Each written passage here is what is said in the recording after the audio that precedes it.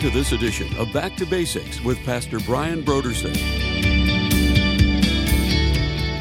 God is going to bring us along in faith, like it or not. He's going to teach us to depend on Him. Now, I know right now that there's a lot of people struggling, that we know, of course, with the economy and all of that. And, on the one hand, of course, it's a time of anxiety and a time of a lot of worry and fear for people. But, on the other hand, look at it on the other side. It is a great season for faith building.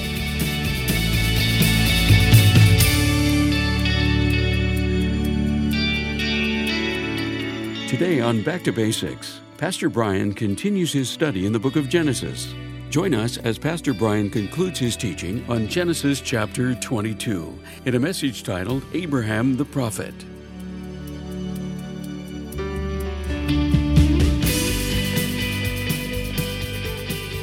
Now, here's Pastor Brian.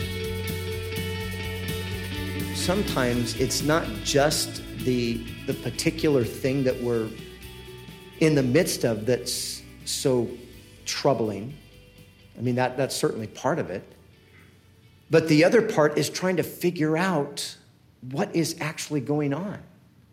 What is God doing? How could this have happened?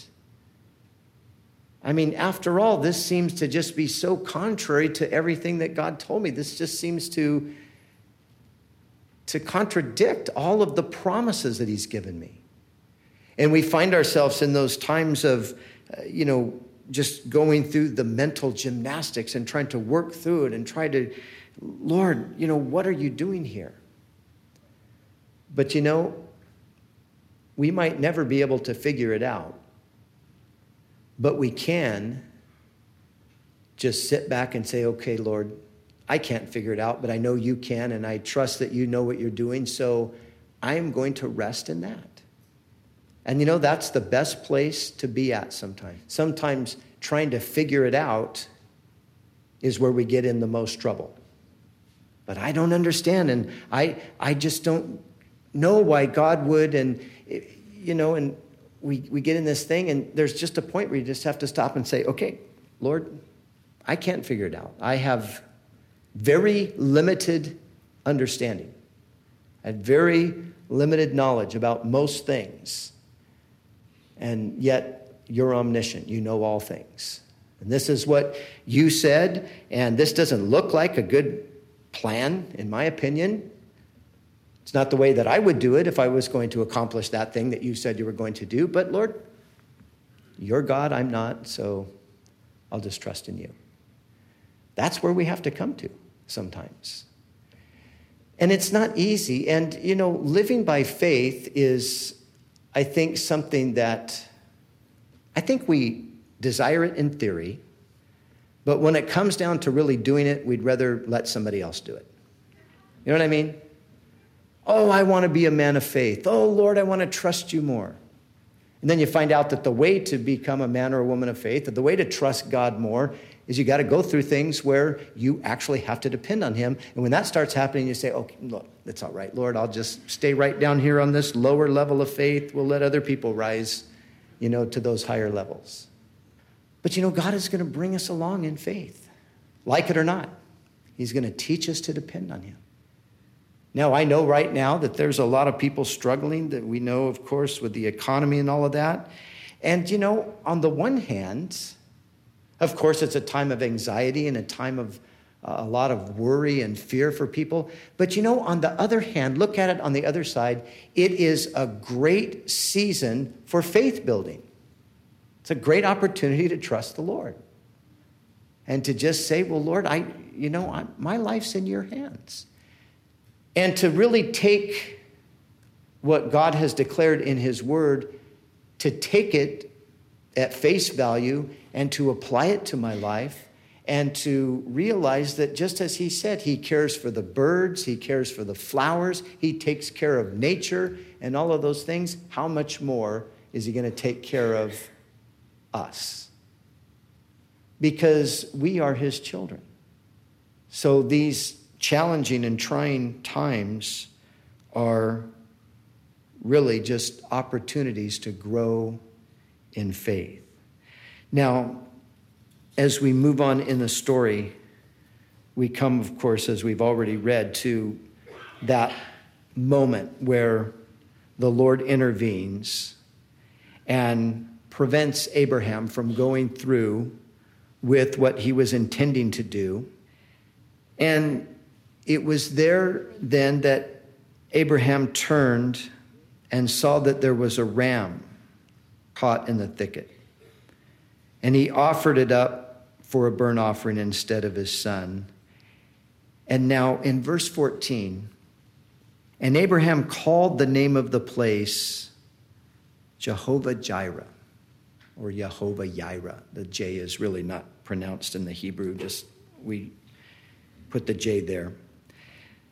But of course, we have the name of God, and then we have attached to the name of God a word that means sees, but it also can mean provides.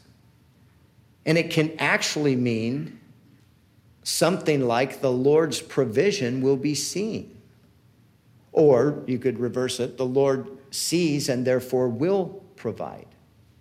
But now notice, Abraham called the name of the place, the Lord will provide.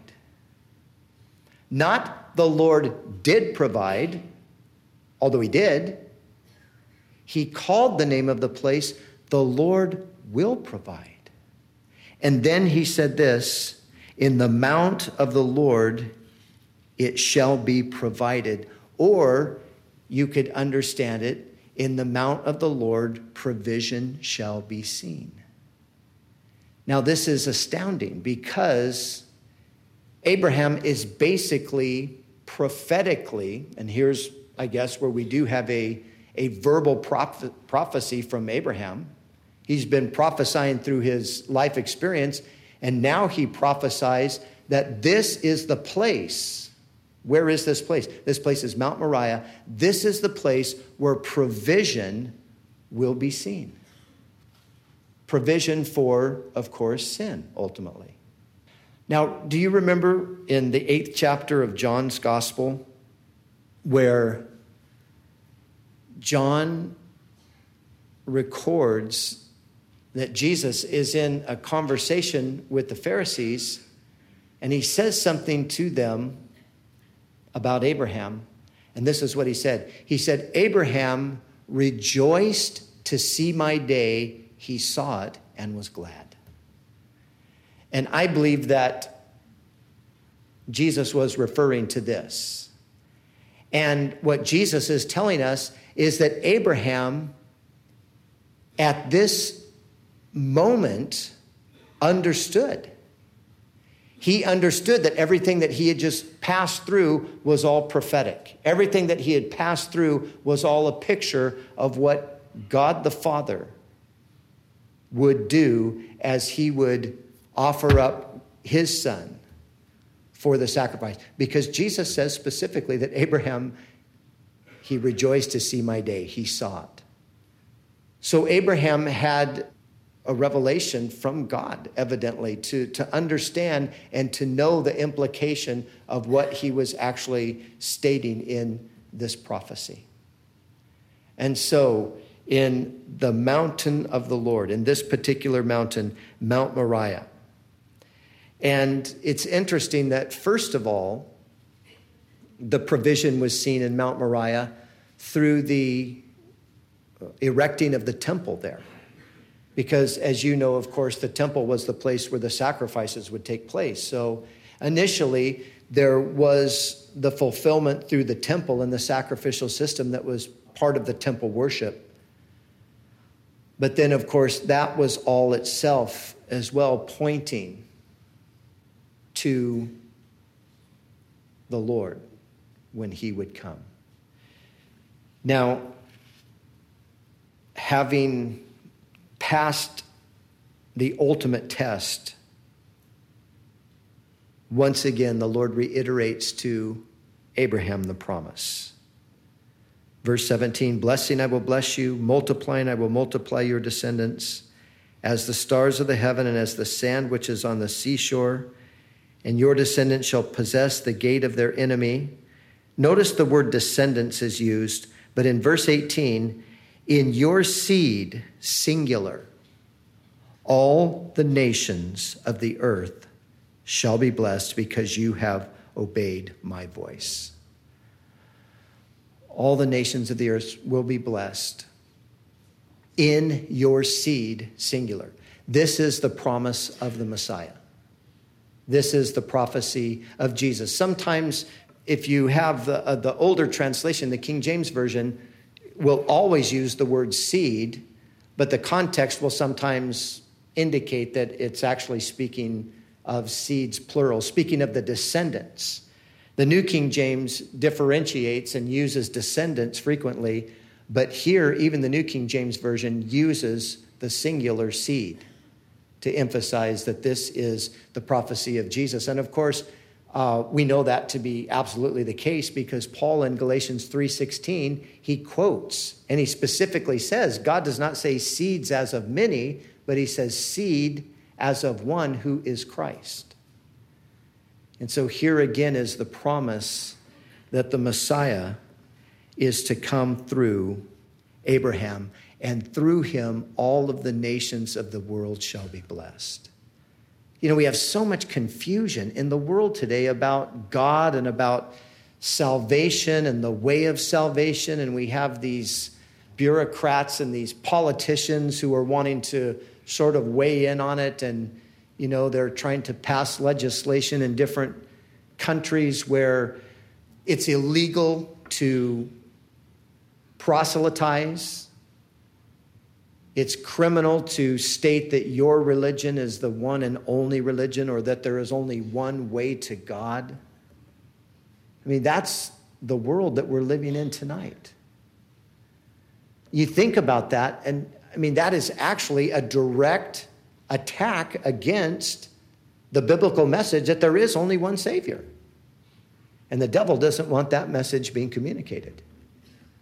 And so he's working through corrupt leaders and politicians, and he's trying to silence the gospel from going out because there is only one way by which a person can be saved. In your seed, the Messiah, all of the nations of the earth shall be blessed. So we have got a big task to keep getting the gospel out to people. Now, as we come into the next chapter, we have the record of Sarah's death. Sarah dies at 127 years old. Remember, Isaac was born when she was 90. Now, we don't know how much of a gap there is here, but the Jewish rabbis believed that Isaac was probably about 30 years old. Josephus said that Isaac was 25 years of age. So he was somewhere between, I would say, 20 and 30. So he's a full-grown man. And now remember, if that's the case, then Abraham is 125 or 30 years old. Isaac could have conceivably and probably quite easily restrained Abraham and simply refused to participate in this sacrifice. But where we see Isaac as a picture of Christ is in his willingness, in his submission. So Abraham is a picture of God the Father. He plans and executes the plan. Isaac as a picture of Jesus, as a picture of the Son, he simply submits himself to the plan. And so Isaac's contribution or the recognition of his spirituality is essentially in this particular event here. His willing submission to be offered up if that was what God was requiring. That's pretty amazing. But as we go on to see, as I mentioned, apart from that, he's a good picture in a lot of ways because he is an ordinary man. And most of us are just ordinary people. And thank God you don't have to be someone extraordinary to be loved by God or to serve God or to, make a genuine contribution to the kingdom of God. Sometimes, I'm very conscious of this sometimes, sometimes even in teaching and using examples of people, we tend to always be referring to the people who have done all the great things for God, over the centuries. We talk about the great men of faith and the great evangelists and the great revivalists and the great missionaries and all of that. And, the average person sitting out in the congregation could just think, well, man, I'm just a loser. What could I ever do? I can't do anything great for God. I'm not great. I'm just an ordinary person. Well, those people were ordinary as well. God made them extraordinary. God did things with them that put them in that place. But again, with Isaac, I like the picture of Isaac simply because he's just an ordinary guy. But he's right in there. He's part of that covenant. He's right there in the center of it, the God of Abraham, Isaac, and Jacob. So, verse 20 through the end of the chapter tells us a little bit about the children of Abraham's brother in preparation for the events that follow. Now it came to pass after these things that it was told Abraham, saying, indeed, Milcah also has borne children to your brother Nahor. Chapter 23. Sarah lived 127 years. These were the years of the life of Sarah. So Sarah died in Kirjath Arba, which is Hebron, in the land of Canaan. And Abraham came to mourn for Sarah and to weep for her. Then Abraham stood up from before his dead and spoke to the sons of Heth, saying, I am a foreigner and a visitor among you. Give me property for a burial place among you, that I may bury my dead out of my sight. And the sons of Heth answered Abraham, saying to him, hear us, my lord. You are a mighty prince among us. Bury your dead in the choicest of our burial places. None of us will withhold from you a burial place, that you may bury your dead. Then Abraham stood up and bowed himself to the people of the land, the sons of Heth, and he spoke with them, saying, if it is your wish that I bury my dead out of my sight, hear me and meet with Ephron, the son of Zohar, for me, that he may give me the cave of Machpelah, which is at the end of his field. Let him give it to me at the full price as property for a burial place among you. Now Ephron dwelt among the sons of Heth. Ephron the Hittite answered Abraham in the presence of the sons of Heth, all who entered at the gate of his city, saying, no, my lord, hear me. I give you the field and the cave that is in it. I give it to you in the presence of the sons of my people. I give it to you. Bury your dead. Then Abraham bowed himself down before the people of the land. Now, as you read through this, if you do a little bit of background research, you'll find that what they're doing here is it's customary. This is the way you sort of negotiated and bargained. Abraham says, I want to buy it from you. He says, oh, no, I can't sell it to you. You just take it. You're my friend. That was all part of a customary procedure. He really did want to sell it, but you had to pretend like you didn't want to sell it. And so that's kind of what we're experiencing here. So Abraham bowed himself down before the people of the land, and he spoke to Ephron in the hearing of the people of the land, saying, if you will give it, please hear me. I will give you money for the field. Take it from me, and I will bury my dead there. And Ephron answered Abraham, saying to him, my lord, listen to me. The land is worth 400 shekels of silver. What is that between you and me? So bury your dead. And Abraham listened to Ephron. Abraham weighed out the silver for Ephron, which he had named in the hearing of the sons of Heth, 400 shekels of silver, currency of the merchants.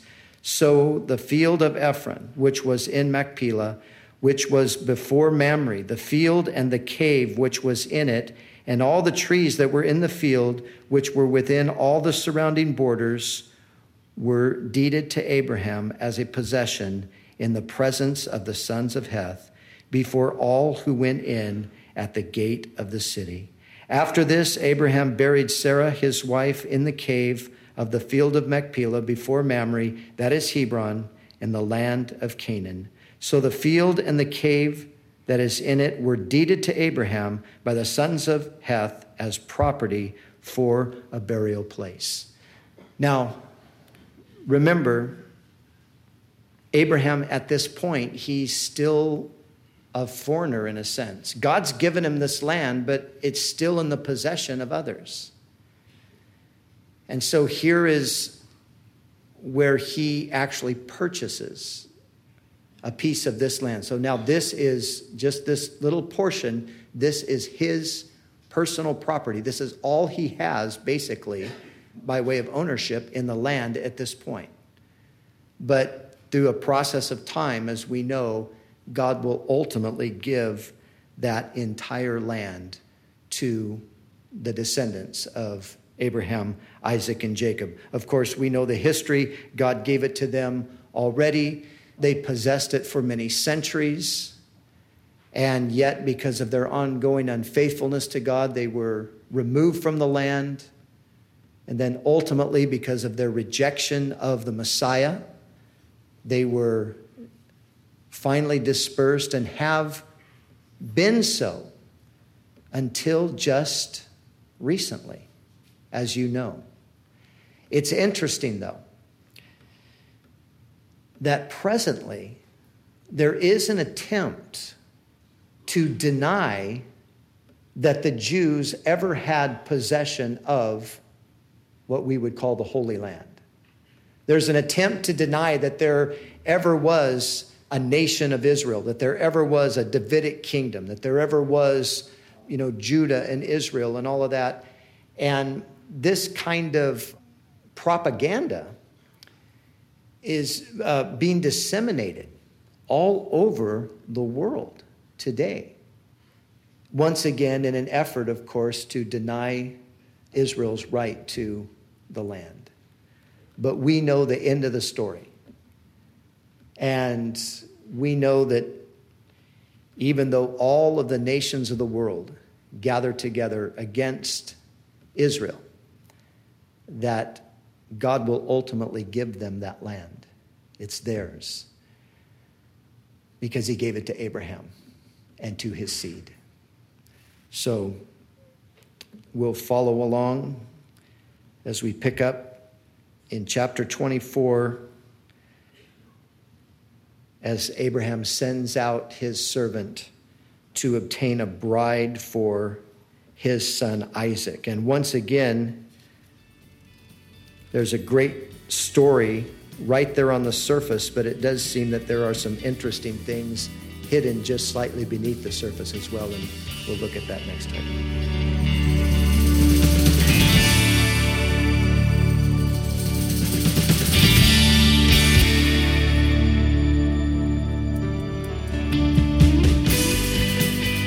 And now, let's join Pastor Brian in the studio as he shares about this month's resource.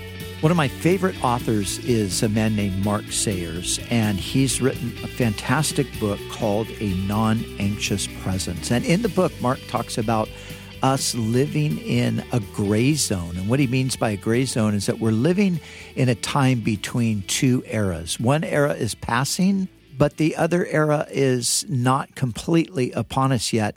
And that leads to social, cultural, and sometimes even personal disorientation.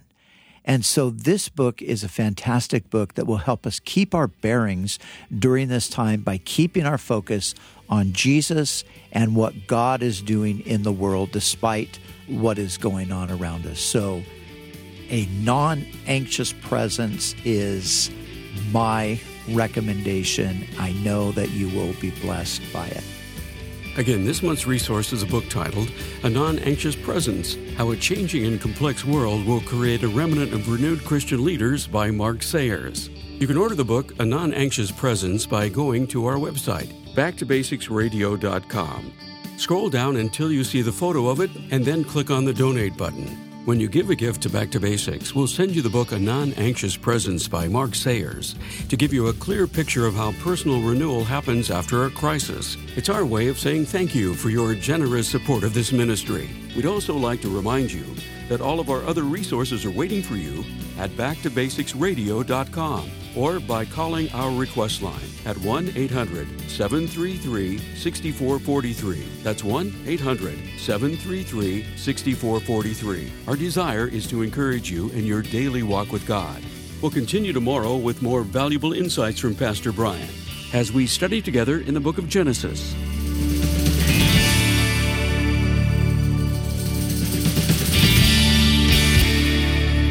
Back to Basics is the preaching and teaching ministry of Calvary Chapel, Costa Mesa, California.